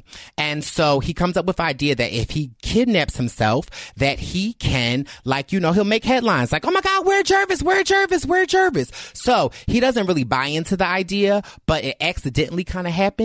And then he makes mega news. And so it is like this whole thing of people are like, where is Jervis? Where is Jervis? And it just turns into this whole big thing. So the plot of the movie is hilarious. So you guys have got to check it out. You can follow Jervis on Facebook at Jervis Peterson or his Instagram at Say Jerv. And he has a link where you can view the movie, and your baby boy has a cameo. I've got a very small part in the movie. I play a bouncer. One night, Jervis and his co-pilots of the movie go out and get drunk, and they come to my local bar, and baby, I gotta put them out. So I play a bouncer, which is so funny. And then mind you, Wendell was like, you're a bouncer? Shut up, Wendell. Okay. Yes, I'm a very convincing bouncer. So make sure you guys check out Stealing a Survivor. It's so much fun. Then the next Purple Pants Picks, we've got the one and only Sarah on Instagram writes, what's something new you've learned about yourself during this quarantine time? Well, that is a really, really good one.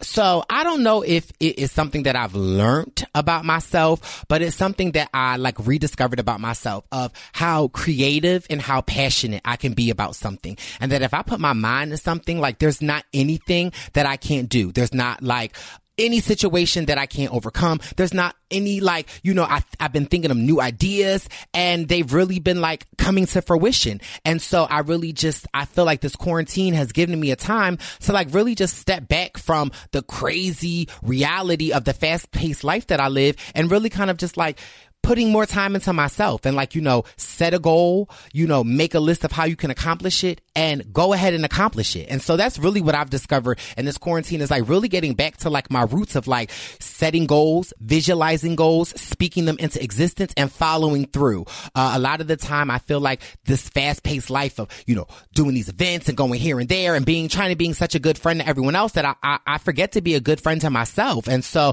I've really had a lot of time not going to the beaches, okay? And really just kind of bitch, you funny, you creative. I love it. And so I've got so many projects and so many ideas that I've been working on that I'm really following through on. And obviously a lot of people can have ideas, but if you don't follow through, what good is an idea? So that's something that I really have been working on myself. And I think that's a great question. And so I actually even pose that to the Purple Pants Posse. What is something in this quarantine that you learned about yourself? Tweet me, okay, and let me know. I'm curious. I want to know. Then we have E.A. Taylor 2.0 writes, what is your dream job? Oh, come on, E.A. Taylor. So growing up back in the day, my dream job, I used to want to be a secretary, because always in movies, the secretary was just they knew everything, they was in everybody gossip, and they had a junk drawer. But then in elementary school, my dream job was, I used to want to be a mortician. I don't know why, but the older and mature Bryce, I really feel like a dream job for me is working for myself and being an entrepreneur, and really not having to work for somebody else. But that obviously is a dream job for me. Another dream job that this podcast has really kind of like sparked my interest is I would love to get into like radio. I never really thought I had a knack for it, but like as much time and energy and love that I put into this podcast, I'm like, baby, I want to be a radio host. Could you imagine? Welcome to W2.35. This is the morning show with Bryce Isaiah. What's poppin'? Like, I would love to be in radio. I always wanted to be an actor. And so I would love to act. I would love to be in movies. I would love to be like, on TV. I would really love for my job to really showcase my talent. EA Taylor 2.0 is really a dream job for me. So that's my dream job. That's a good one. It's _Danielle 30 writes, I want to know if you have any tips for making your house more of a home, especially during these times. Now, mind you, y'all know me, I'm a bit of a homemaker. I love design, decorating. A tip that I would basically say is, first of all, especially for like new homeowners, and I just want to give a shout out to my good friend Sarah and E. Barrios. They recently just purchased their first home and they moved into their home this weekend. So I just want to give a congratulations to them. I'm so excited for them. I was a little sad this weekend. I could not help them move because, baby boy took a tumble and I'm still recovering and I did not want to re-injure myself. But I'm just so excited for them. So congratulations, Sarah and Eddie. But, tips on making your house more of a home. First of all, focus on one room. I think a lot of the times when people like have like new spaces, they're always like, oh, what can I but I always say focus on one room. And really a lot of times we all like, oh, what's the new marble top? What's the new floor plan? Oh, open floor plan. Like, forget about what is the new trend. Figure out what you like. What are some things that you like? What are some paintings that are more personalized to you? I love, in my house, I have a lot of different things that people have given me. And for instance, one of my friends had traveled somewhere and they sent me a postcard and the postcard read, find greatness within yourself. And I loved that postcard so much that I laminated the postcard and I put it in a cutout and I framed it and I hung it in my bathroom. And so that to me is just so personal. And every time I go into my bathroom and every time I get out of my shower and I'm not falling, I read that and that reads home to me. And so little do-it-yourself projects, if you can renovate a dresser, strip it, repaint it, anything that you can put your own personal touches on always makes something seem more homely.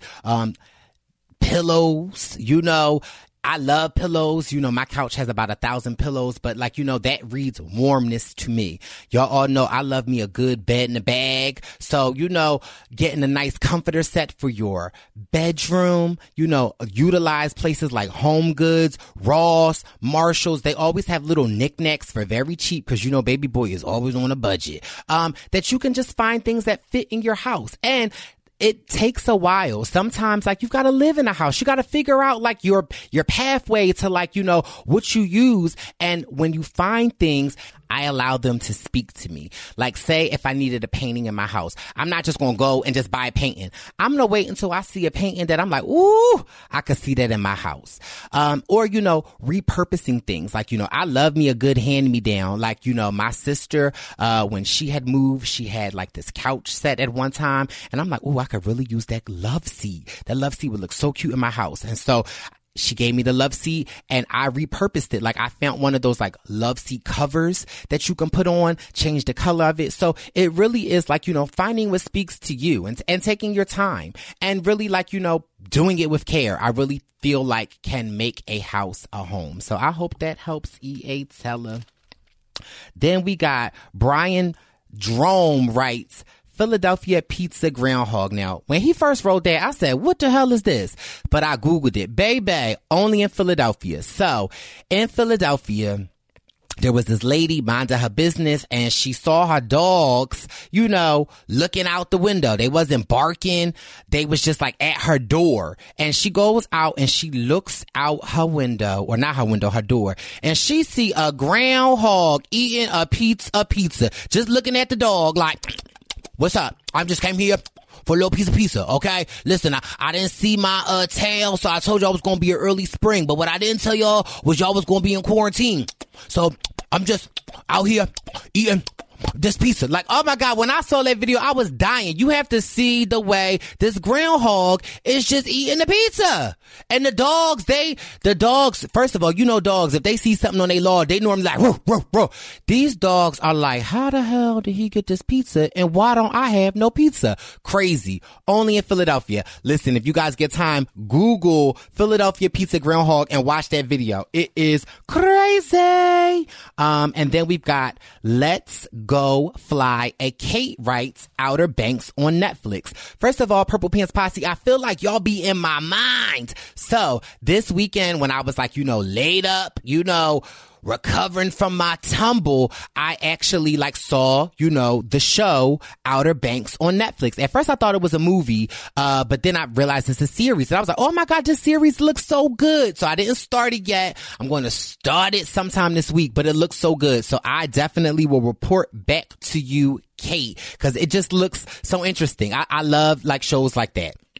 So if y'all don't know, Google Outer Banks. It looks good. And then I got 10 Purple Pants picks about Too Hot to Handle. Yes, I see the new show on the Netflix. Now, mind you, I normally am reluctant to watch shows like this because I'm like, I don't got the time. I don't want to watch this. But I have to say, we go together, Purple Pants Posse. And there have been shows that I have not wanted to watch, and I watched, and I was like, ooh, Chile, that was good. So I definitely am going to put that on my to-do list to watch Too Hot to Handle because it does look a hot mess, and you know me, I love a hot mess. That's going to conclude this week's Purple Pants picks. All right, now let's keep this podcast moving to one of my favorite segments, Advice with Bryce. But this week I had my little cousin Nasir helping me out with the Advice with Bryce. So Nasir, read the Advice with Bryce we've got this week. All right, thanks for having me on here, Bryce. So I just logged into the Purple Pants advice box, and I think I got a really, really good one.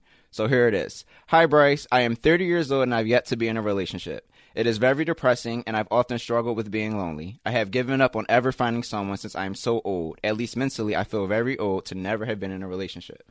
I try to remain positive, but it is a constant struggle, especially during these trying times with no one special to talk to. I really enjoy listening to your podcast since you're always so positive. I feel as if I always give off a bad first impression, and that really holds me back. I am also told that I am super socially awkward to the point where I've been told that people need to be drunk and or high to be around me. Do you have any advice to help me out? Thank you, Amber. Thanks, Nasir. And yes, I definitely have some advice with this one because I feel like, again, I'm just talking to myself because I am, a young man of a certain age, early to late 20s to early 30s. And I, haven't yet experience what true love is, and I haven't really been in a serious relationship yet, but I definitely feel like one, because it's a couple of things I want to touch on. One, whatever friend told you that somebody needs to be drunk or high to be able to be around you, that's not a real friend. So let's start by saying we should maybe clean house with a friend like that because no one should ever hear something like that. And even if you're socially awkward, that's okay. There are plenty of socially awkward people out there in the world, and your social awkwardness could be the quirk that somebody could find the most endearing about you. So I think one is to be really just true to yourself, and just continue to lean on the things that you like to do and what make you you. And if you are socially awkward, then you're socially awkward. That means nothing. My mom always tells me that, whenever you are looking for love, you ain't never gonna find it. So I always am and when you least expect it, love comes knocking at your door. So I think that a lot of the time you should spend figuring out yourself, and love has no age. And that's something that I'm learning, something that I struggled with, being a young Black openly gay man, was that I had no example of what gay love was. And so when I was in my teens, I always I want a boyfriend because I'm I don't want to be old and gay and in love. I didn't know what that looks like. I never saw examples of that. So I always wanted to be in a relationship. And so I always ended up dating the same type of a person that was like not good for me. And that's why those relationships never manifested to anything. And I find the later in my life that like as I'm dating and getting to know people, I'm more comfortable with myself and I'm more aware of what I like and what I don't like. And so don't worry about like, you know, how old you are. And I always tell one of my friends, like, you know, she is on like a timeline. She's like, I'm a certain age. I need to have kids. I want to be married. And I'm like, you need to throw that timeline away. Like, because the more you are constricted to a timeline in a time set place, it ain't never going to happen like that. And it's like, we have to live our lives authentically to us. And I think the more true that you can be to yourself is the better. The more that you can focus on yourself, the more that you find what you like, the more that you can just be you. I feel like that's when love will come your way. And, you know, a lot of the time, sometimes we got to date a lot of like jerks to like, you know, really make it a blessing when we actually fall in love and we have someone that like meets everything that we want. And so on the Purple Pants premonitions, my good friend Gangsta Gurry, he always is encouraging me to like write down the qualities of a man or a partner that you want. Like, you know, really like manifest it. Like, you know, what are you wanting to me? And I think that the more that we can write and visualize that, I think that we are allowing the universe to say like, you know what, let that come into our lives. And so I just really feel like lean into yourself, be like, you know, do what you like to do, hang with your friends, and don't worry about when is it coming, because when we sit and wait, when is it coming? It ain't never going to come. We have to worry about us. We got to figure out ourselves. We got to love on ourselves. And a lot of the times I say is that like you truly have to love yourself, because if you don't love yourself, who gonna want to love you? And so I think that if you spend more time, Amber, putting love into yourself and loving all of the qualities about you, loving your social awkwardness, loving the things that you like, I think that you will then radiate more of a being of self-love. And when self-love radiates, people want to love you. People want to like figure out what you got, Amber, that you so special that you just love yourself. And so that is really my advice to you, is that like, just stay true to yourself, and that love will come when it comes. And that is what I'm learning as well too, Amber. And I'm not just talking to you, I'm talking to myself. When you are at a place in your life that you are supposed to receive it, it's going to come. But there is no rhyme or reason to when it happens. Also, I can say, you got to put yourself out there. A lot of the times for me, I'm like, I don't got no man. I want a man. But like, I say to myself, what am I doing to get a man? I'm not like going out like, well, I'm going out, but I'm not like going out like, you know, meeting people. And sometimes I meet people and a lot of my friends are like, oh my God, he was so into you. And I'm like, really? Like, you got to be present. Like, you know, try social, you know, media apps. Like, you know, try dating apps. Like, you know, put yourself out there a little bit. Be vulnerable, but make sure it is because you feel like you are ready for it, not because you feel like, oh, I'm too old, I need somebody. Nope.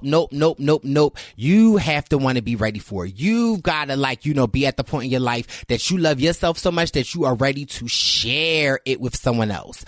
So I really think that that's my advice. And listen, it's going to happen, you know. It's going to happen for me too. I know it, but I got to be ready, willing, and open. And so that's my advice for you, boo, Amber. I hope that helps. And I can't wait to get an invitation to your wedding, because it's coming. It's coming. All right. So that is going to conclude this week's Advice with Bryce. If you guys have any advice, any love advice, any work advice, any zaddy advice, anything you need, you know your boy got you. Just send me an email to purplepantspodcast@gmail.com and I got you covered. So let's get into this week's Barb's message. Hi, this is Miss Barb, and today I want to talk to you about hope. If you only carry one thing throughout your entire life, let it be hope. Let it be hope that better things are always ahead. Let it be hope that you can get through even the toughest of times. Let it be hope that you are stronger than any challenge that comes your way. Let it be hope that you are exactly where you are meant to be right now, and that you are on the path to where you are meant to be. Because during these times, hope will be the very thing that carries you through.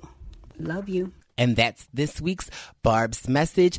Thanks, Mom. And you know, my mom, she loves to hear you guys' feedback on Barb's message. So if you like this message, please tweet us. You know, tweet me, Bryce Isaiah at Twitter. And I always forward every message I get about Barb's message to my mom. And it really puts a smile on her day. So let us know what you thought about this week's Barb's message. Now, on to the Freak of the Week. Now listen, it just seems that, you know, the Freak of the Week just always come to me. I just be minding my business, and this week was no different. I'm just, you know, trying to recover from this slip and fall I had in the bathtub this week. So a part of my pain management is to scroll through the Instagram and, you know, see what the world is up to. And I'm just scrolling through the Instagram and I come across Aaron Meredith, okay, from season 39 of Survivor. And he has this caption that reads, "Been a while since I posted on here. Just wanted to hopefully provide some laughs and a behind the scenes shot of me in action, working from home and multitasking, baby." And the photo is Aaron in the bathtub. Whew. He ain't got no clothes on. The clothes that he got on is some Sudley Dudleys, some bathtub suds, and it looked like he got a microphone, and it looked like he might be recording a podcast or something. But baby, Aaron Meredith is definitely the Freak of the Week, baby. Naked in the bathtub on Instagram. And baby, if I don't say so myself, he ain't that bad to look at, okay? So listen, if you want to check out this week's Freak of the Week, please go to Aaron's Instagram at Aaron Meredith on the Instagram and check out that photo of baby boy in the bathtub with the Sudley Dudleys. And you know what you need to do? You know you need to tag on that photo, say Freak of the Week, Purple Pants Podcast, and tag me at it so I can see it. But yes, wait a minute. Let me wet the whistle and go look at that photo real quick. But listen, guys, that's going to conclude this week's Purple Pants Podcast. Thank you so much for hanging in there with me. I really enjoyed this podcast. I hope you enjoyed it as much as I do. And listen, we'll be back next week. Please stay safe. Stay off them beaches. Don't listen to Ronald, okay? Reopening. What? Reopen what? Okay? You need to sit your butt down, okay? And reopen this podcast and listen to it again. But you know where you can find me. It's the Purple Pants. It's the Purple Pants. It's the Purple Pants Podcast. You better get your headphones and listen up quick. Woo. It's the Purple Pants Podcast. You better listen in public, might make your stomach hurt. Woo. It's the Purple Pants Podcast. You trying to unwind? You better get that box wine. It's the Purple Pants Podcast. You trying to get your snack? You better hurry right back, though. It's the Purple Pants. It's the Purple Pants.